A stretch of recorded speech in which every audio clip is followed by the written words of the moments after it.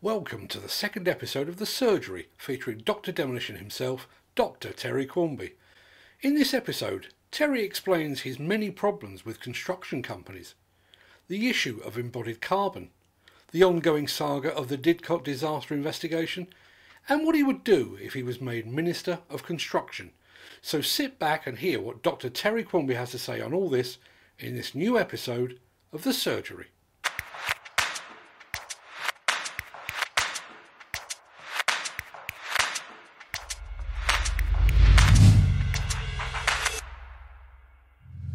You know, I could go on forever about this, and so could many other demolition contractors, couldn't they? But I mean, let's face it, if you think about the average constructor, I mean, they have regarded, I mean, this is historically for years, they've regarded the demolition process as a necessary evil, really. And that if they've got a demolition contractor on site, then they're going to put up with him for a shorter time period as is practically possible. And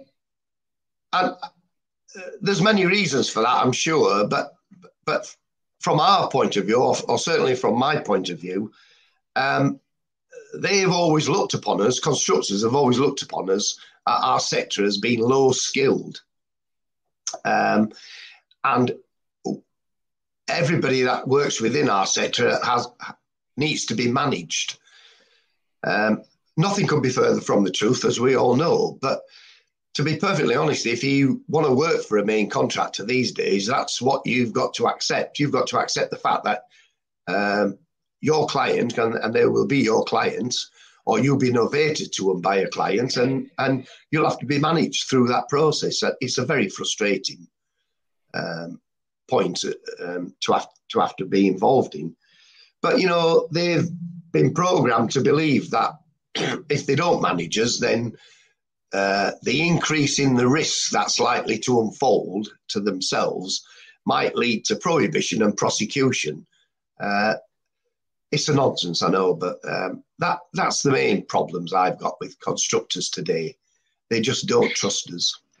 It's always been a mystery to all of us, I think, that works within our sector, as to why constructors have not educated themselves better towards the demolition process and the methodology that's involved in it. And if they did, they'd soon learn that of their mistake in thinking that this whole process is a largely unskilled business. And they will certainly come to the realization that it's certainly not unskilled, and it's very scientific in its approach. When you think about skill sets, I don't think there's any other industry sector in the whole of the UK where the employees within that sector have to know or learn so many different aspects of business, of safety, of the environment, of chemicals, of hazards. No, you name it. There isn't anybody else that I've ever come across that an ordinary guy on site has to have the knowledge of so many different aspects of working. And constructors don't ever seem to appreciate that. I know that over the years there's been an acceptance that the CCDO scheme, for example, does have a good standard, does produce operatives who have been trained or assessed, at least anyway, to a certain standard, and that in many respects the CCDO scheme is superior to some of the schemes that are offered to construction operatives today. But having said that, I still hear the stories from some demolition contractors whose clients have insisted that their guys undertake the CSCS, SMSTS training. And as we all know, SMSTS has got nothing at all to do with demolition. There's no demolition element within it. So wondering why SMS has got to be the thing that a demolition operative has to undertake is a nonsense, isn't it? You know, the CCDO scheme is far superior.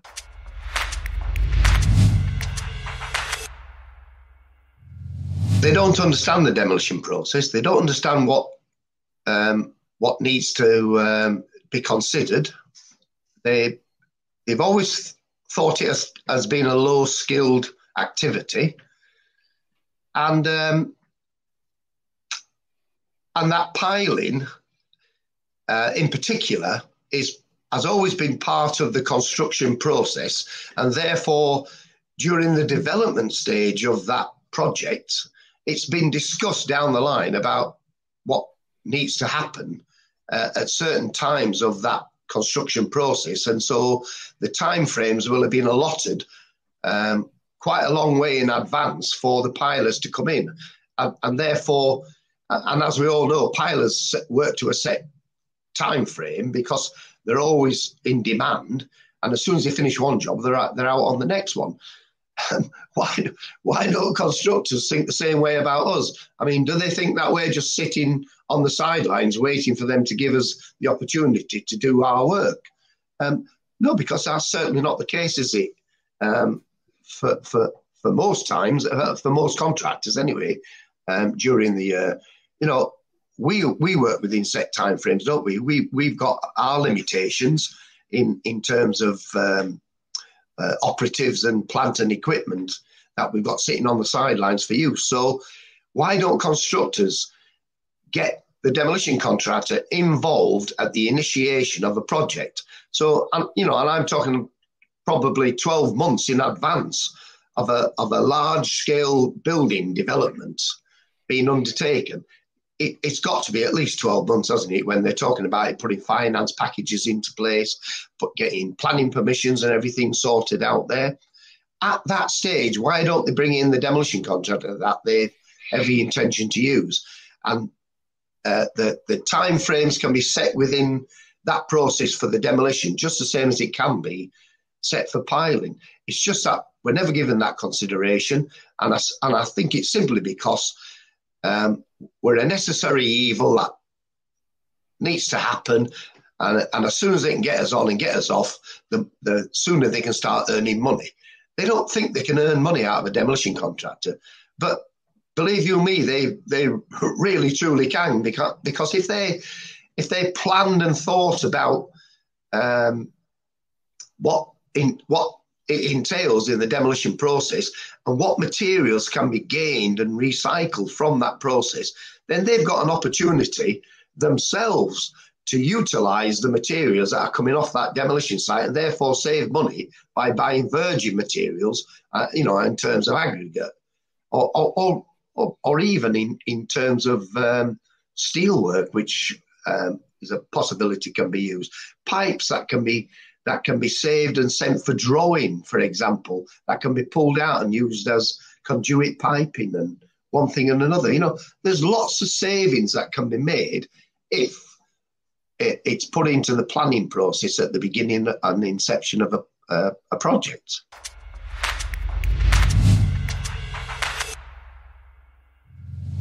Companies like my own and others have decided, and we haven't worked for a main contractor now for, it's over 7 or 8 years now.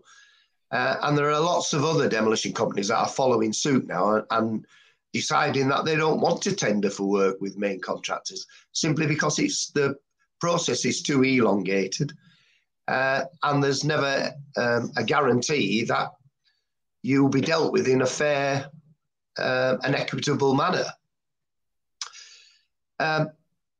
Sometimes you do chop your nose off to spite your face by the fact that you've not got as many tenders sitting on your desk for you to consider work.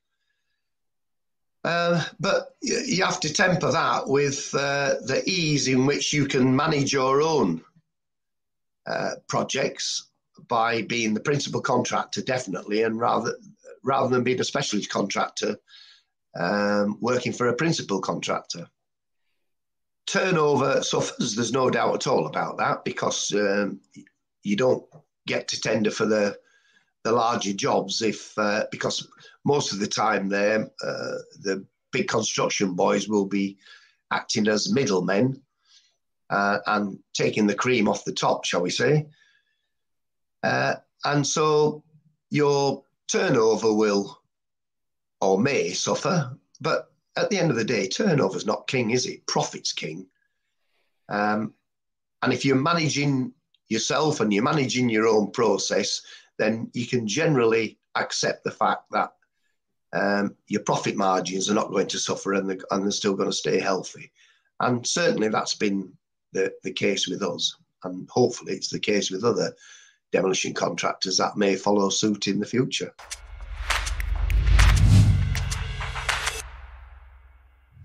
For a start, if I was made the construction minister, the first thing I would do is resign. Because I wouldn't want to be the construction minister, but I would want to be the Minister for Demolition, which would be quite unique, wouldn't it? Can't ever see it happening, but we can keep our fingers crossed and hope that one day the government sits up and says, actually, the demolition process is a key factor and does need to be considered greater, and therefore we need to look at it from a government level. If I did become the Minister for Demolition, then one of the first things I would do is review the regulations and the acts that determine the workplace, what happens in the workplace. So I'd be looking at worker safety. I'd be looking at plant and equipment in use. I'd be looking at training and assessment. And I'd be looking at the environmental acts and regulations. Because let's face it, they make life very difficult for demolition contractors at the moment. Not just difficult, but frustrating as well. And some examples of that I can give you are like the legal definition of waste for one thing, and where we've got this ridiculous notion that everything is a waste, despite the obvious fact that it's anything but. So yeah, I'd definitely have a look at that. I'd look at the ludicrous processes where the environmental acts describe products and materials as a waste and make it very difficult then to handle and to recycle or even to reuse. So there are lots of aspects there that I think in terms of the environmental regulations that could be changed to make it easier for a demolition contractor to manage their work. I'd rewrite the British Standard actually, because I think, as you know, I sat on the last review committee for BS 6187 2011, and out of 17 people that sat on that committee, I was the only person there that had any demolition experience, which was a little bit frightening at the time. Despite my objections at that time there, we had refurbishment written into our British Standard. So that would be one of the first things that I would throw out, would be the refurbishment side, because it seems that the only people who know that demolition contractors don't undertake refurbishment are demolition contractors. It seems to be a fact that everybody else thinks that refurbishment is part of a demolition process, which it's not. We all know that it's builders and constructors that undertake refurbishment, not demolition contractors. So that definitely needs to change. There's also, I would task NGOs such as BRE, Syria, and other organisations such as that to stop wasting time and wasting money on researching projects that are not going to benefit the demolition industry whatsoever, because all they're doing is looking at modelling or coming up with waste strategies that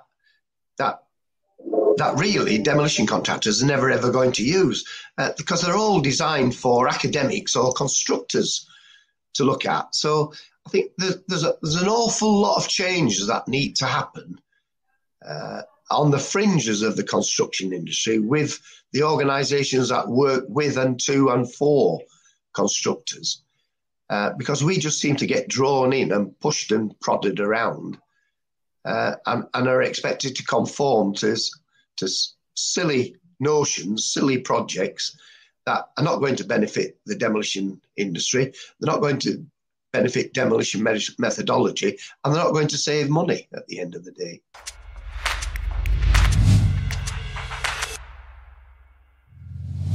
I think if you take my case as an example, having started in the industry sector in the late 1960s, the types of structures that we were dealing with at the time were not very complex. Probably the biggest structures at that time would be a mill. So you might have 7 or 8 stories, 7 or 8 floors, where machinery would have been operated on each floor. The framework of the building might have been wrought iron, was more likely to be cast iron. The floors were more likely to be timber. So the process wasn't difficult to take them down.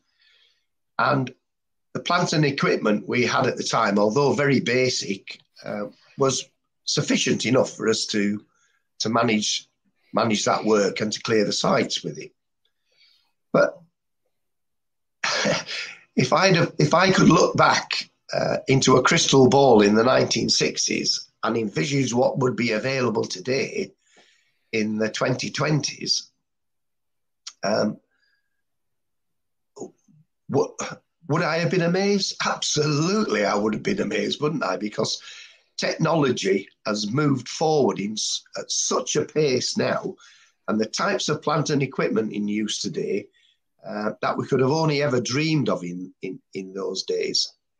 Over those years, it's just as well that we have had innovation and technology in plant and equipment, because the building process has increased. The buildings have become more complex. The buildings have become higher. With the plant and equipment we had in those days, so I'm going back 50 years, for example, we could never have hoped to have coped with the structures that a demolition contract is dealing with today.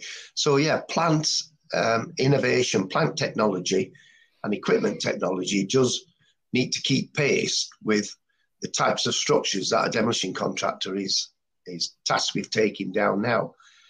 But if you're looking at the future, which I think is where you're heading in your question, is our sector, is the demolition sector likely to carry on working in the same way that we are now in the future? I think the answer would probably be no. I've seen some massive changes in the last 50 years, but I have no doubt whatsoever that the changes that are likely to happen in the next 50 years will eclipse anything that's gone before. I know that's quite a broad, sweeping statement to make, but, you know, we've been discussing design for deconstruction for years. I've sat on committees at BRE, I've sat on committees at Syria, I've sat in with DEFRA discussing what's likely to happen in the future, what products are likely to come on stream, how we can manage those products, how we can take them out of the built environment, what's likely to happen to them, can we recycle them or can we not? There's so many questions that are being asked over the years, and we still haven't got all the answers for them. There's no doubt at all about that. But the one thing that is looking likely is modular build, where within those modules they'll be fitted together and they'll come intact with all the utilities. They'll contact with all the electrical connections, and they'll be capable of being taken apart, swapped around, and reused again. So is the word demolition likely to still be in the dictionary in 50 years' time? Possibly not. In terms of dismantling, deconstruction, decomposition, those sorts of words are likely to be in the vocabulary rather than the word demolition itself. So there will be a lot of changes, as there have been over the last 50 years.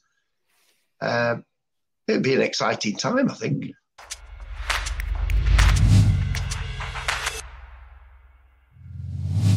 I'm aware of the Tulip project, and for our readers and those that are watching this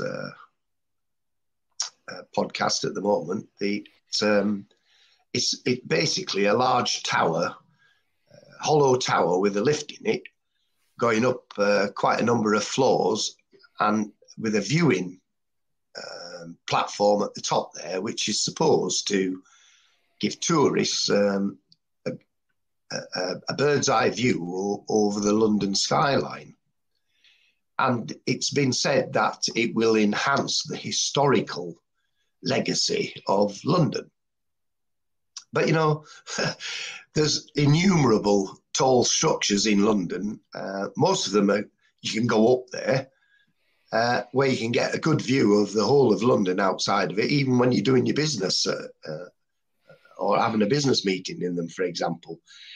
So I don't see the advantage of having another tall precast concrete structure that does nothing other than allow people to go up here and look over the rooftops of London.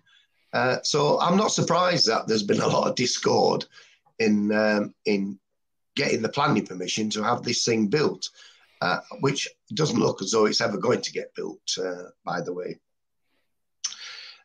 So as far as I'm concerned, it's not about increasing the scope for tourism. I think it's about increasing the scope for revenue for somebody, isn't it, at the end of the day? But these sort of high profile projects, they're not confined to cities such as London, are they? I mean, this happens all over the world, isn't it? Where I want to build something higher and bigger than anybody else has built before that. And that leads us back onto some of the things we were saying earlier on, isn't it? At the end of its useful life cycle, all of those types of structures, as magnificent as they are, have to come down. And who's going to take them down? A demolition contractor will take them down, won't they? What training, what expertise, what knowledge has been imparted to the demolition contractor to do that job? Nothing. Very little, isn't there? Because for most of the time, constructors don't give demolition contractors any advice about how to take down a building. Structural engineers usually sit on a fence, don't they? Because they don't want to get involved in making a mistake and coming up with a calculation that doesn't make any sense. So it will fall down to a demolition contractor to take all these types of structures down there, and we've got great examples in London without going anywhere else in the world, like the Shard, for example. That's going to be technically challenging, isn't it, to take that structure down, particularly where it's placed right over a busy London railway station next to a hospital. But I think also, getting on to where we just touched a bit earlier on with this subject of waste, it's not just the size and the complexity of these structures that are being built or being proposed to be built that will form a major problem for demolition contractors to tackle. But it's also the products that are being placed into that built environment that will cause the greatest problem to demolition contractors. Because end-of-life cycle considerations have not been given enough consideration, shall we say, by developers, by architects, by designers. And quite a number of those materials, and we are dealing with a hell of a lot of them now, aren't we? You know, in this day and age, where the realization is that some of them are inherently hazardous in their design and build. A great many of them have no recycling value and no reuse value whatsoever, and they're expensive to dispose of.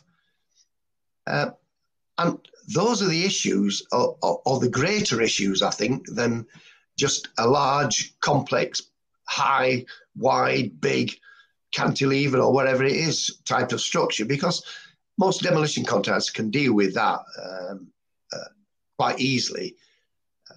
It's just a matter of researching and developing methodology to deal with it. It's the products inside those buildings that are the major factor for many demolition contractors to consider now and into the future. Carbon usage, it seems to be quite a major factor today. There's also the issues that have been placed on CFCs and other such gases and chemicals that are present within certain types of materials. So I don't think it's just a matter of looking at carbon usage itself and why demolition should fall away and make way for refurbishment or the regeneration of a structure. If it's not fit for purpose, it's not fit for purpose, and therefore the cost factors will be greater to keep that building as it is and to change its makeup than it would be to take it down. The thing is, as I've alluded to earlier on, is it's not necessarily the demolition process that creates the greatest amount of carbon usage or carbon wastage, because if those materials that were gained out of that structure were of a sufficient quality and standard that they could be reused or at the very least recycled, then that carbon usage or wastage would be reduced dramatically by keeping those materials on site and ready to use in the new build. Now, why can't that be a realistic consideration? No, why should it be that everything is classed as a waste and therefore has to be dealt with as a waste, which takes time, it takes cost, it takes effort, and it imparts on efficiency overall for the whole of the project. You know, there are many factors that need to be considered here, not just one. And environmentalists need to start thinking about that on those terms, rather than just looking at it with blinkered eyes.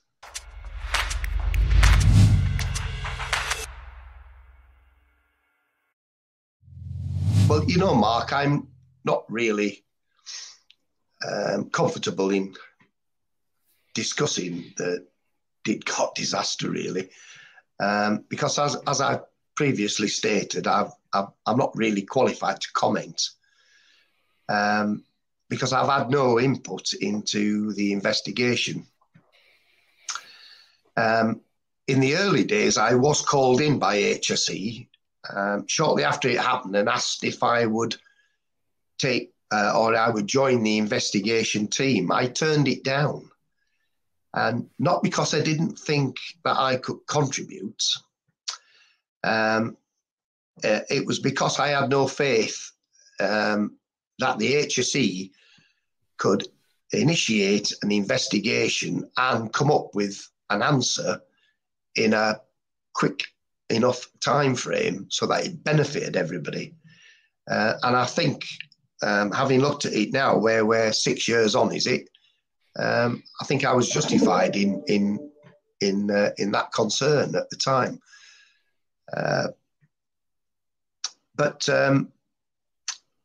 there's been a number of similarly designed power stations throughout Europe that have been taken down in this 6-year time frame, and thankfully, without a similar type of incident occurring. But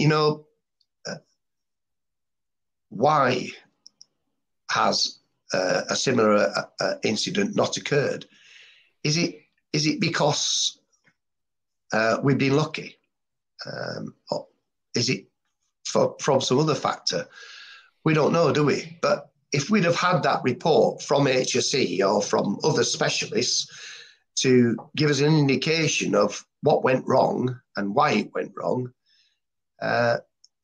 it would have been of much greater benefit to not just the demolition industry, but society as a whole in keeping people safe at work.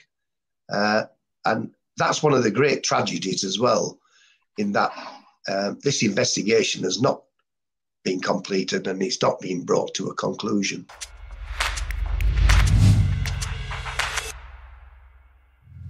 We're actually in the ludicrous position at the moment, and I don't really want to go into it in too much detail because many of us are still researching this and collecting data and also trying to understand some of the implications, which are quite serious in dealing with waste wood. And the Environment Agency have initiated this process where there are recommended position statements in place, 2 of them in basis, that deal with waste wood. And the Wood Recyclers Association, in conjunction with other interested parties, and NFDC being one of them, have produced a guidance note on what needs to be looked at, what needs to be considered in terms of waste wood, and where it's been used in the built environment, and what time frames as well, because the time frames are important as well, because we're looking at wood that could possibly be of a hazardous nature, and so it's been impregnated, for example, with preservatives and similar chemicals.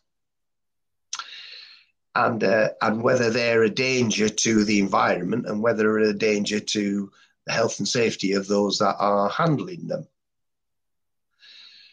It's quite an emotive subject at the moment, and we're now in a position where a number of, in fact, a significant number, not just a small number, but a significant number of waste wood handlers.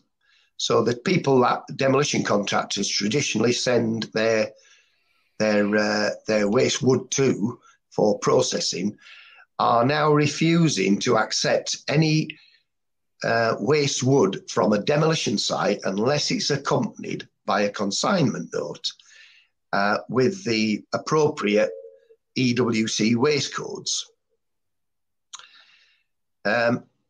That might not sound difficult at all until one considers that if it's a hazardous material, you have to treat it as a hazardous material, and therefore it falls within a certain amount of the environmental regulations. It's generally going to cost more to dispose of that wood because it's hazardous and cannot be used for any other process. And the cost has to be borne by somebody. So is that cost borne by the demolition contractor himself, or is it passed on to the client? And is the client likely to accept those additional costs? So there are a number of issues at play here, and it's something that that we all need to think about and we all need to consider. I believe at this moment in time that people are burying their heads in the sand over this particular topic, and that most demolition contractors are sending their wood away as hazardous with accompanied by a consignment note. But if you read the guidance in the Wood Recyclers Association, it doesn't say that that has to be the case at all. But there is or should be in place a regime for sampling that material to determine whether it has a hazardous nature or whether it doesn't.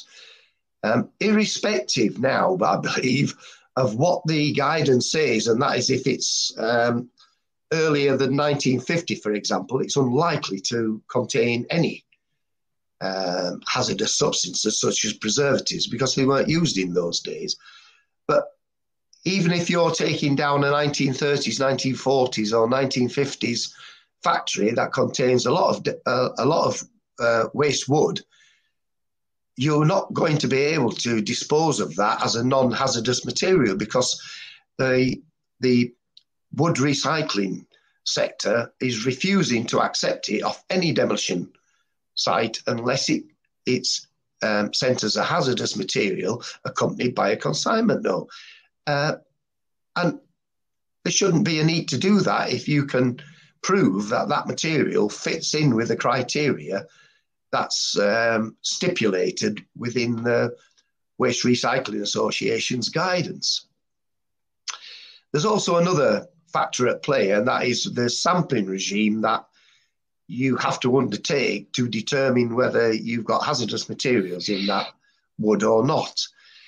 Nobody seems to understand, and nobody can tell me anyway, for one, about what the trigger level limits are of the testing, which is amazing, isn't it, when you consider that you're actually paying for a laboratory to undertake well, you're taking the sampling, but you're paying a laboratory to do the testing of those samples and to determine what